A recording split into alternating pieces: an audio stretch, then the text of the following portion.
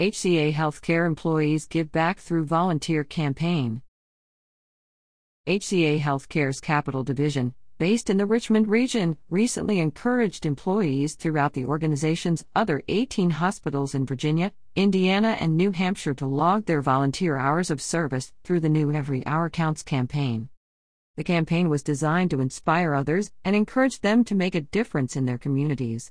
As part of the campaign, volunteers received a $200 care card for every 10 hours of service recorded. A total of 224 volunteers logged approximately 6,000 hours. Samaritan's Purse International Relief, Girl Scouts of the Commonwealth of Virginia, and American Heart Association received the top 3 highest levels of support. Portsmouth Regional Hospital in New Hampshire was the top hospital in terms of volunteer efforts.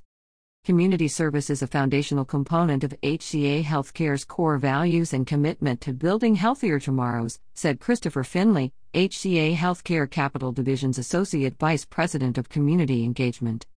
Eligible volunteers can earn up to $1,000 worth of care cards throughout the calendar year.